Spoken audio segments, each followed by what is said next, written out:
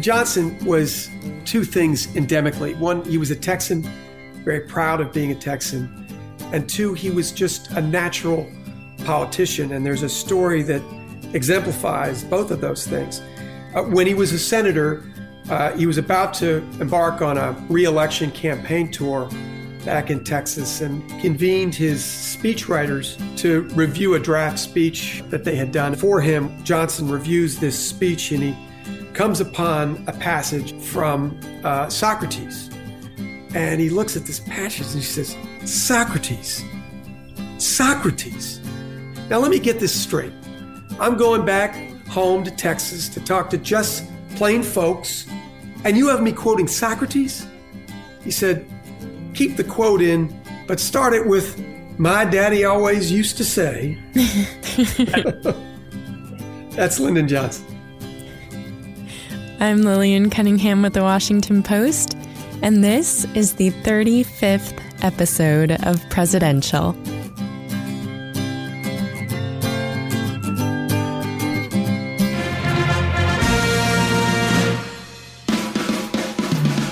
I shall resign the presidency effective at noon tomorrow. What your country can do for you. A date which will live in infamy.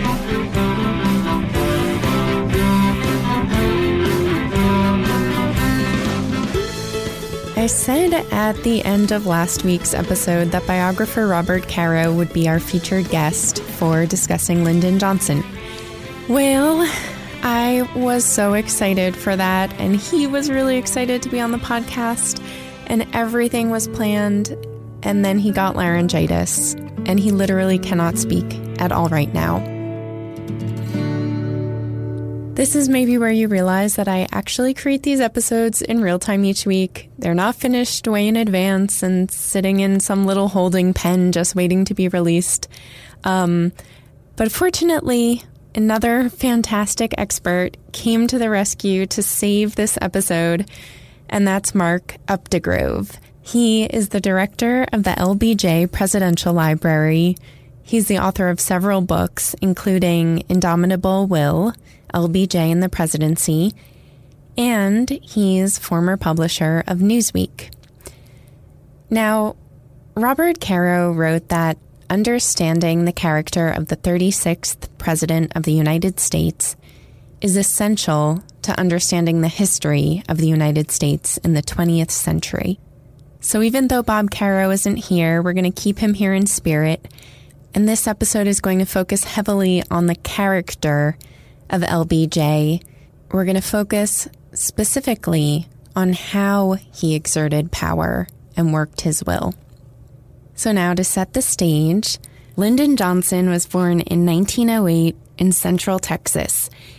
In Caro's description of the Hill Country at that time and the type of person that it produced, it's just, his description is so beautiful and powerful that since he's not here, I just decided that I will read it to you, okay? So he writes, and this is in The Path to Power, the first book he wrote on Lyndon Johnson. But the land was dominant, and while the hill country may have seemed a place of free range and free grass, in the hill country nothing was free. Success, or even survival in so hard a land, demanded a price that was hard to pay. It required an end to everything not germane to the task at hand. It required an end to illusions, to dreams, to flights into the imagination, to all the escapes from reality that comfort men. For in a land so merciless, the faintest romantic tinge to a view of life might result not just in hardship, but in doom.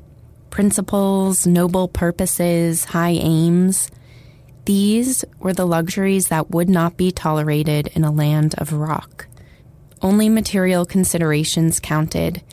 The spiritual and intellectual did not. The only art that mattered in the hill country was the art of the possible. Success in such a land required not a partial but a total sacrifice of idealism. It required not merely pragmatism, but a pragmatism almost terrifying in its absolutely uncompromising starkness. It required a willingness to face the hills head on in all their grimness, to come to terms with their unyielding reality, with a realism just as unyielding. A willingness, in other words, not only to accept sacrifices, but to be as cruel and hard and ruthless as this cruel and hard and ruthless land.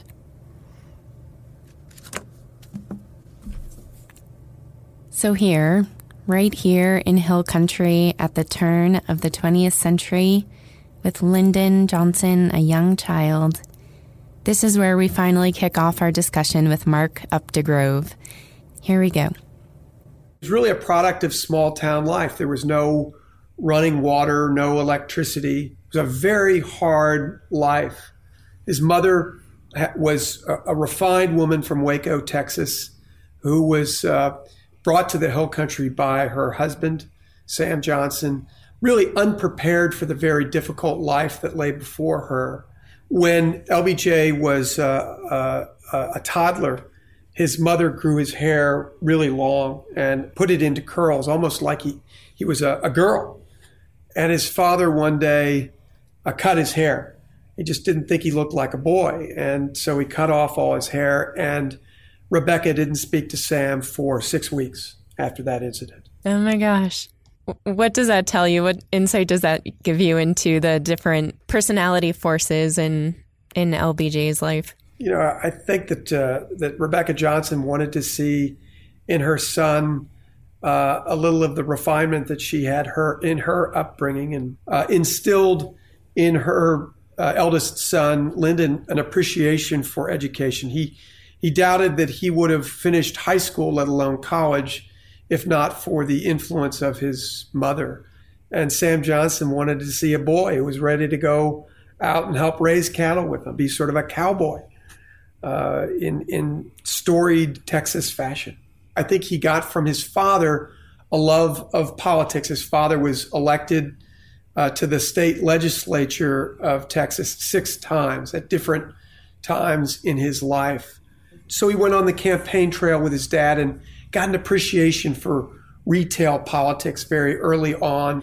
He also saw how capricious life could be. His father is really a rags to riches to rags story. He was in the cotton and cattle businesses, did very well in cotton, and then lost all of his money when inflation went rampant in 1906.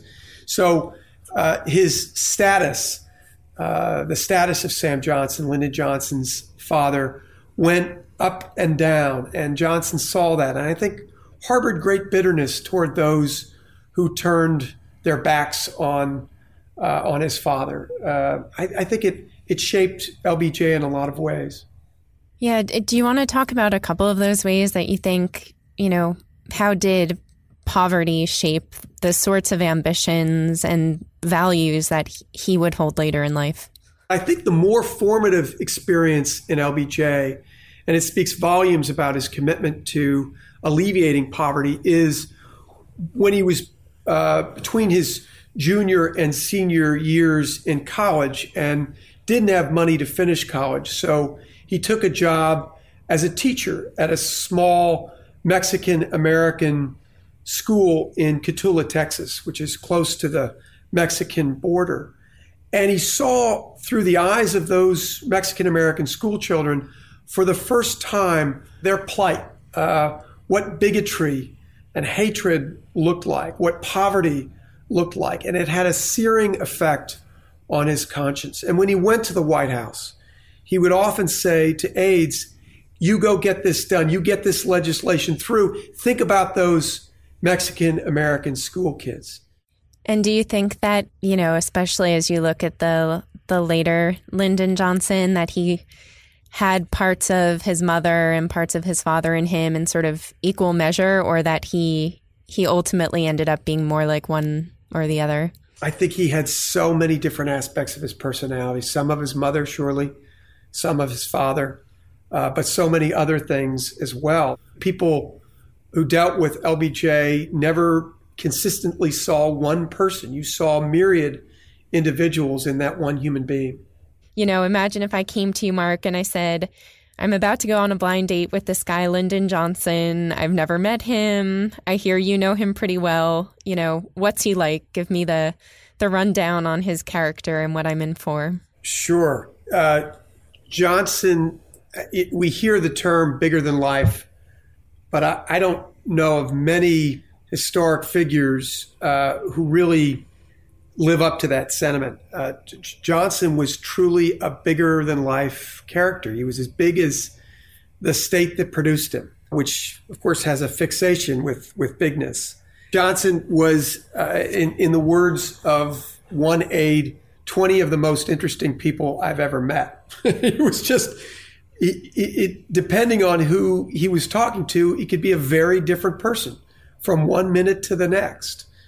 And extraordinarily enigmatic. And as Lady Bird Johnson once said, I'm no more bewildered by Lyndon than he is bewildered in himself. He was simply overwhelming, or a tornado in pants.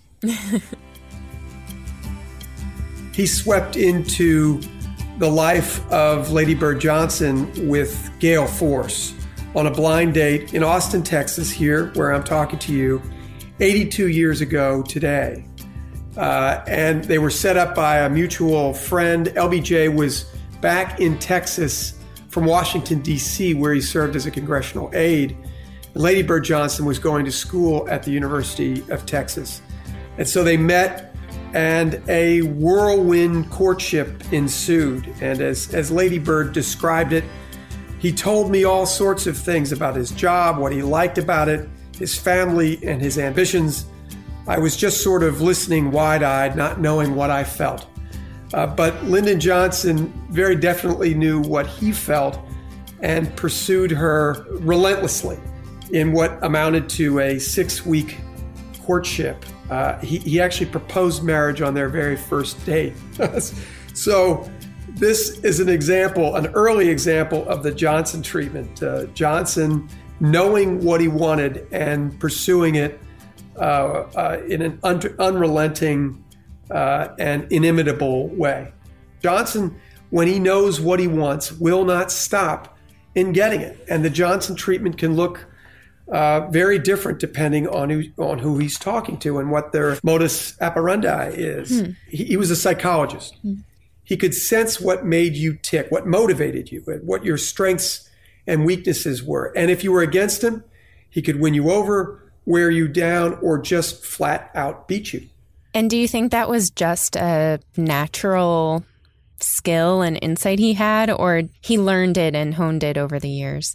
I think that kind of talent is instinctive first and foremost. He might have learned certain things about people that would give him a sense of what would get them to come over to his side. But I think he had an instinctive view of human nature that helped him to get what he wanted. So you talked about Lady Bird. I would love to hear how you think that she shaped him. You know, what parts of his character she either sharpened or softened? Johnson was a very mercurial person, wildly volatile at times. And Lady Bird Johnson was this calming force in his life. She gave him strength in many ways, and she gave him equanimity. And he knew that. She smoothed his rough edges. And she also, as she said, learned to walk in back of him and say thank you.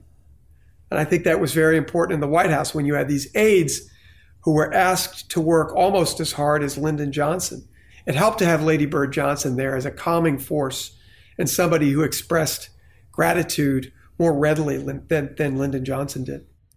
So, of course, part of what Johnson becomes very well known for is his ability to persuade and manipulate and cajole. Even before he enters politics, do you see that he has those skills? When he goes to college at Southwest State Teachers College, which is now Texas State University, he ends up working for the president of the university and becomes indispensable to the president. And through the president sees the power that he has over that community. And it fascinates Lyndon Johnson. So he becomes this invaluable resource to the president, and through him gains his own power.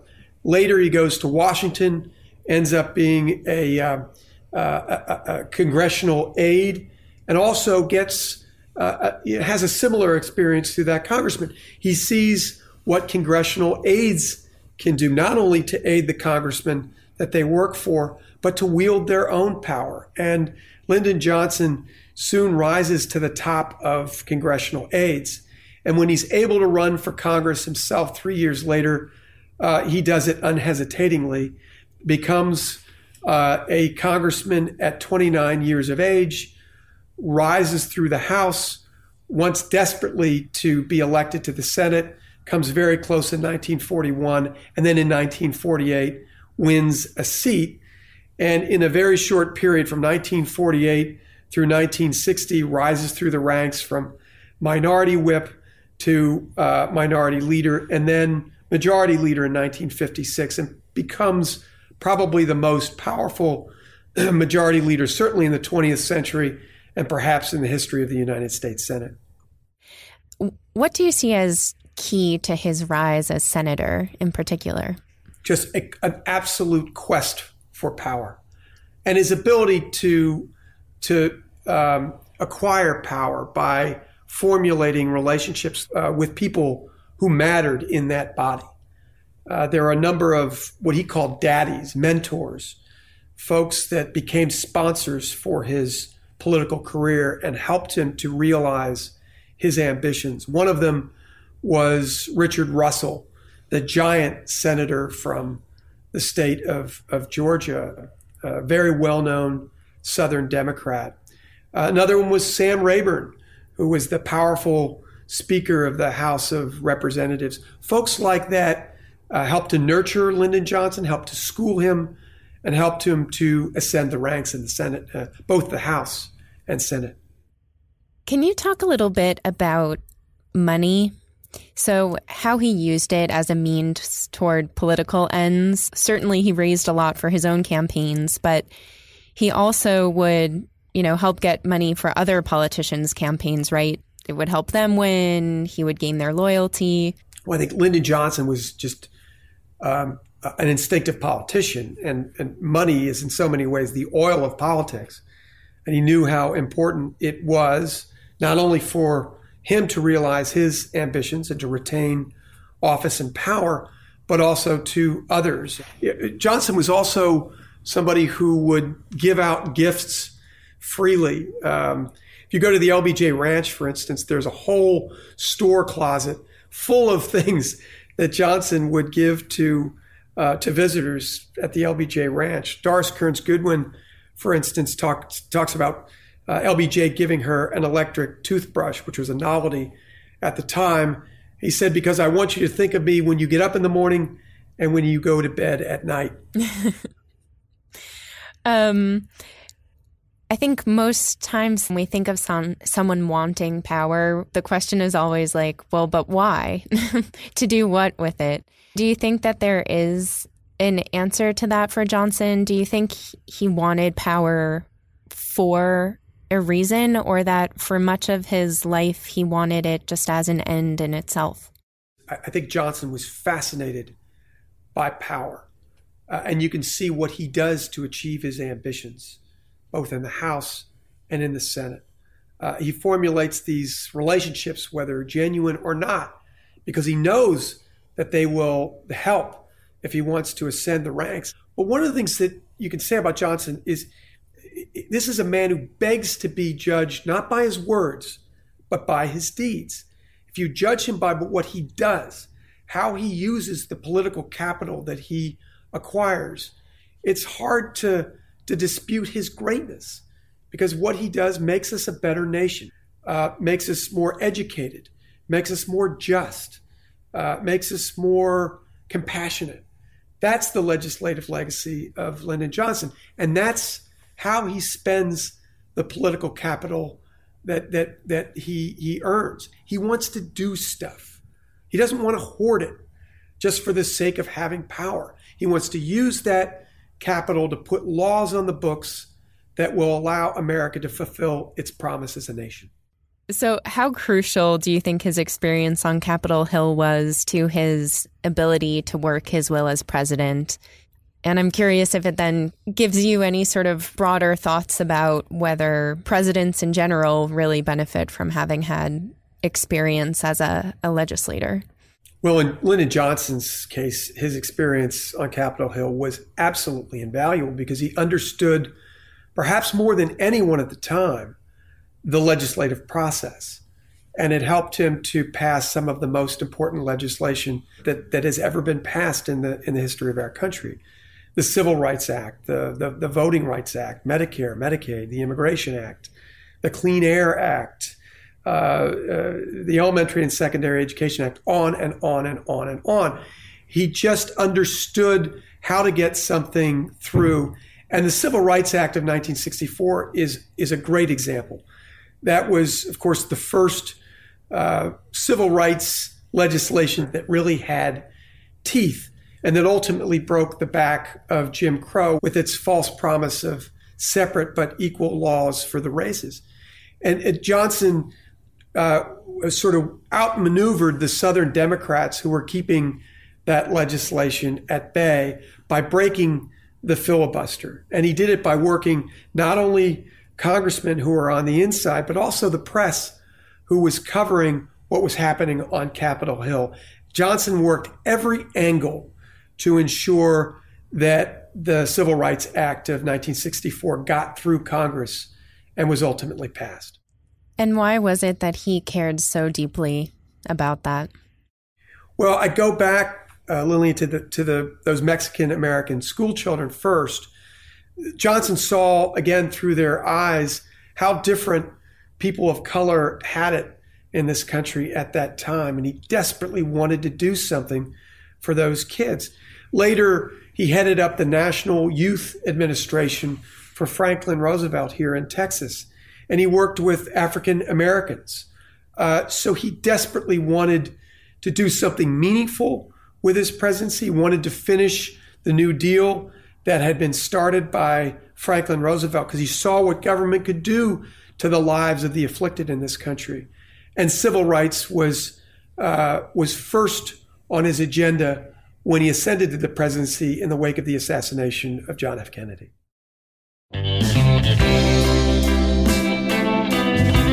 Okay, we're back to tick through 10 major facts about LBJ. Number 1. His first campaign for Congress in 1937 was funded largely by his wife's inheritance. And his first Senate win was razor thin, and it left a lot of people questioning if there had actually been some fraud. Number 2. After 6 terms as a Democratic congressman and 2 terms as a senator, Johnson was chosen as John F. Kennedy's vice presidential nominee for the 1960 election. Number 3. A couple hours after JFK was assassinated in Dallas in 1963, Johnson was sworn in as president aboard Air Force One before it took off from Dallas. There were 27 people crammed into that part of the plane to watch him take the oath. Number 4, there were 2 bills that JFK had endorsed but that he hadn't been able to get through Congress. And Lyndon Johnson successfully pushed both of these through. One was the Civil Rights Act of 1964, which was the first real civil rights law since Reconstruction. And the second was a tax cut. Number 5, after Johnson's been president for about the last year of what was supposed to be JFK's term, Johnson ran for president in his own right in the election of 1964, and he won by more than 15 million votes, which was the widest popular margin in U.S. history. Number 6, Johnson called his own presidential agenda the Great Society, and a big pillar of it was what he referred to as the War on Poverty, which ended up being one of the more controversial parts of his agenda at the time. Number 7, he established the Department of Housing and Urban Development, and the leader he appointed, Robert Weaver, became the first African American to hold a cabinet position. Number 8, LBJ nominated Thurgood Marshall to the Supreme Court, making him the first African-American Supreme Court justice. Number 9.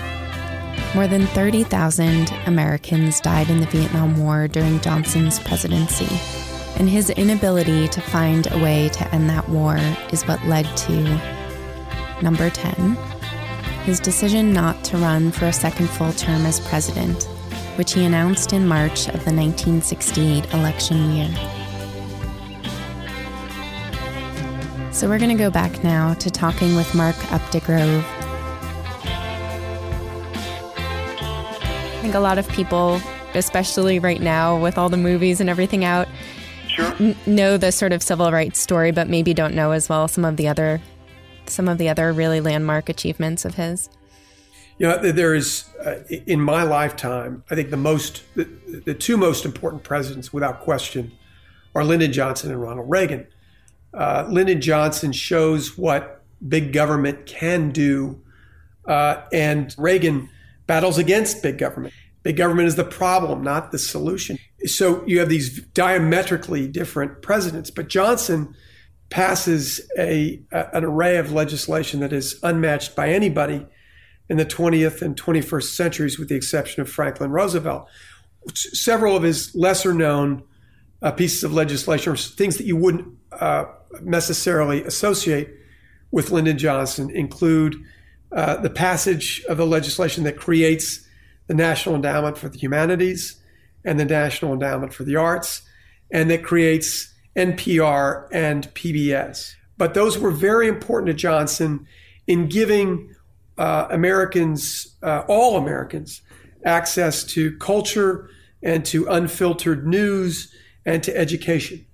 So they were part of a larger vision he had for the great society. There are other pieces of legislation too, like childhood safety, those caps that we have on medicine bottles that make it difficult for children to open them. That's a creation of Lyndon Johnson, because one of his aides had a son who consumed pills and had to go to the hospital mistakenly, and had to go to the hospital to get his stomach pumped. And LBJ said, it's these damn bottles. We need legislation that changes that. And sure enough, the Childhood Safety Act comes to fruition.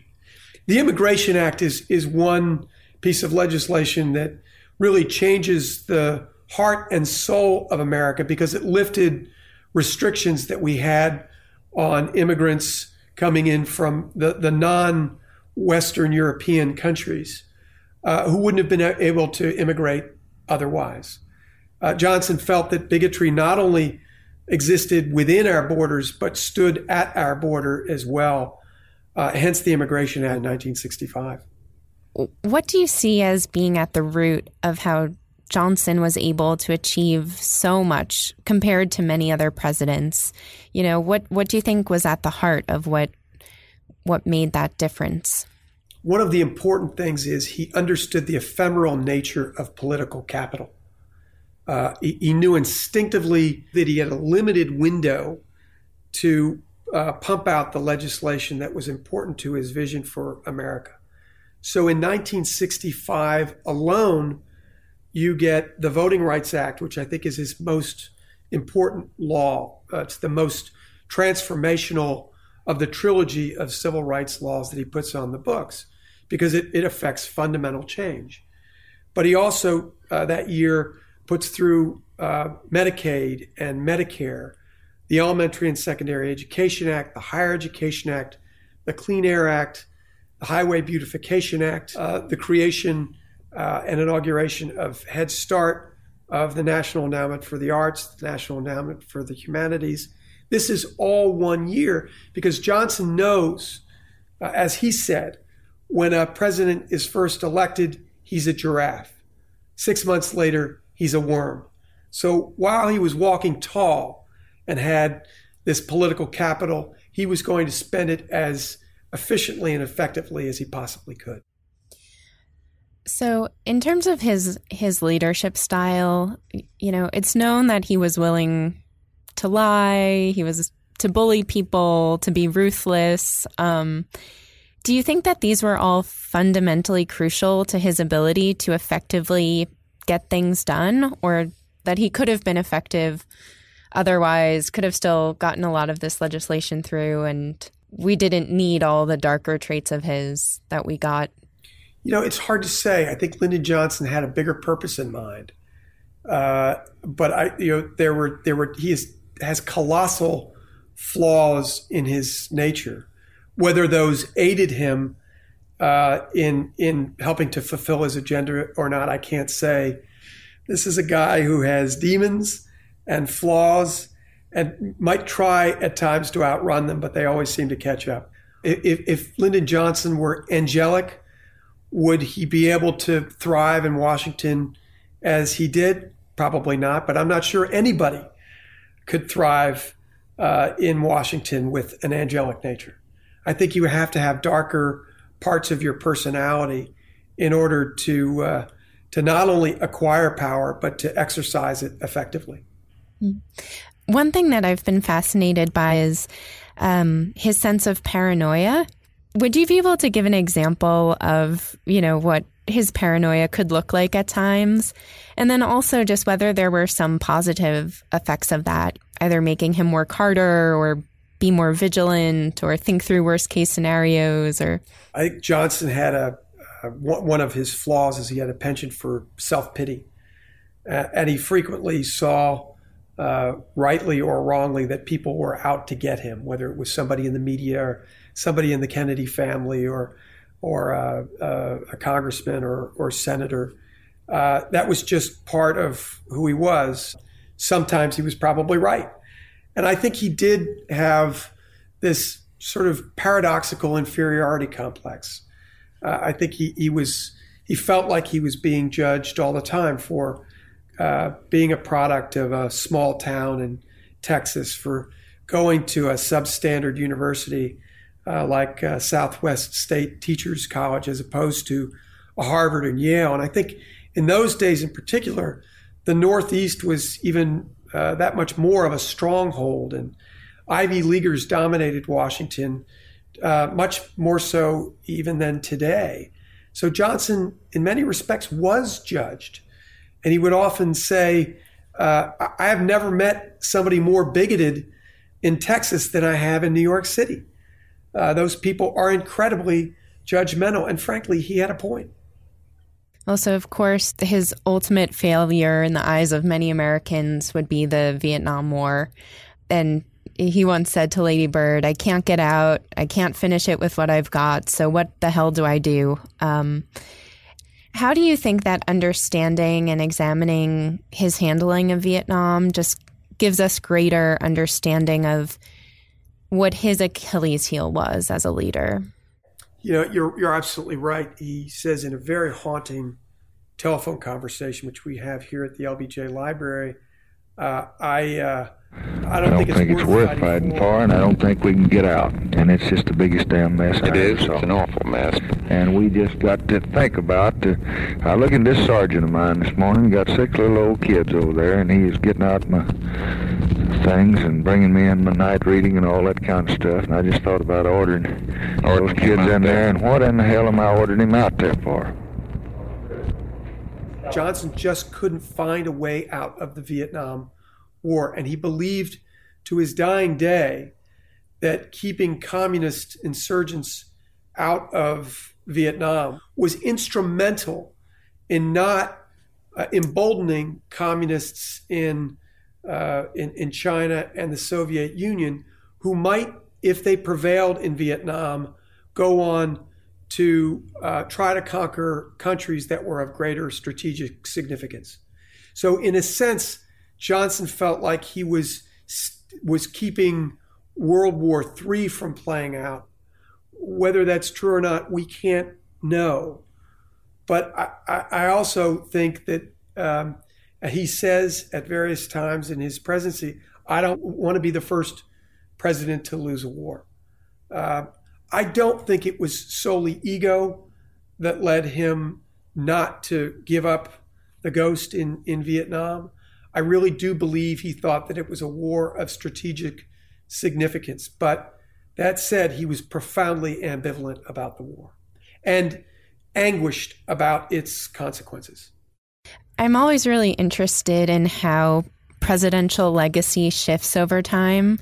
Have you noticed that the things that LBJ is praised for or taken to task for today look different from even a handful of years ago, sort of the way that people thought about his legacy? It's night and day, Lillian, even in the last 5 years. Johnson, when he left the presidency, left with the dark cloud of Vietnam over his head, and it didn't dissipate in his lifetime. He died 4 years and 2 days after leaving office. He died on January 22nd, 1973. And the passions around Vietnam didn't recede for well over a generation. That war, which so divided our nation, really informed our views of Lyndon Johnson, who many thought was the war's chief protagonist. But now, as passions have cooled, I think we appreciate the lasting legislative legacy of Lyndon Johnson first and foremost. These transformative laws that he puts on the book, particularly in the area of civil rights. What he does as president changes things for people of color in this country irrevocably. So I think while Johnson was the Vietnam War president, I think he'll now and heretofore become known as the civil rights president, because I don't think there's any more important domestic issue in the life of this country than civil rights. When Johnson left office, and even when he died a few years later, the country was in a state of prolonged, incredible unrest. Race riots, war protests. It had witnessed JFK's assassination in 1963, Malcolm X's assassination in 1965. In 1968, Martin Luther King and Robert Kennedy were assassinated.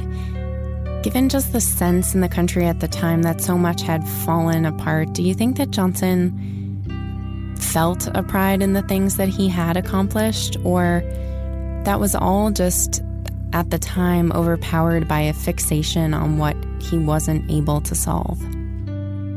I think in so many ways, Lyndon Johnson was a tortured soul. And there's no doubt in my mind that he had regrets when he died at the age of 64 from a heart attack. I think he probably regretted in some ways leaving Washington. He did so because he sensed his own mortality. His grandfather, his father, they had both died of heart ailments in their early 60s. Lyndon Johnson himself almost died at the age of 47 in 1955 from a near-fatal heart attack. And he had a sense that he was going to die early. I think that and the fact that Vietnam had just worn him down led him not to seek re-election in 1968. And I think he went back to the LBJ Ranch with great ambivalence, having not achieved some of the things that he had hoped to achieve despite all that he had actually done. I think Lyndon Johnson, in so many ways, missed power, missed Washington. He was a creature of power, and I think he probably felt most alive when he had it, when he was able to exercise it and do something with it.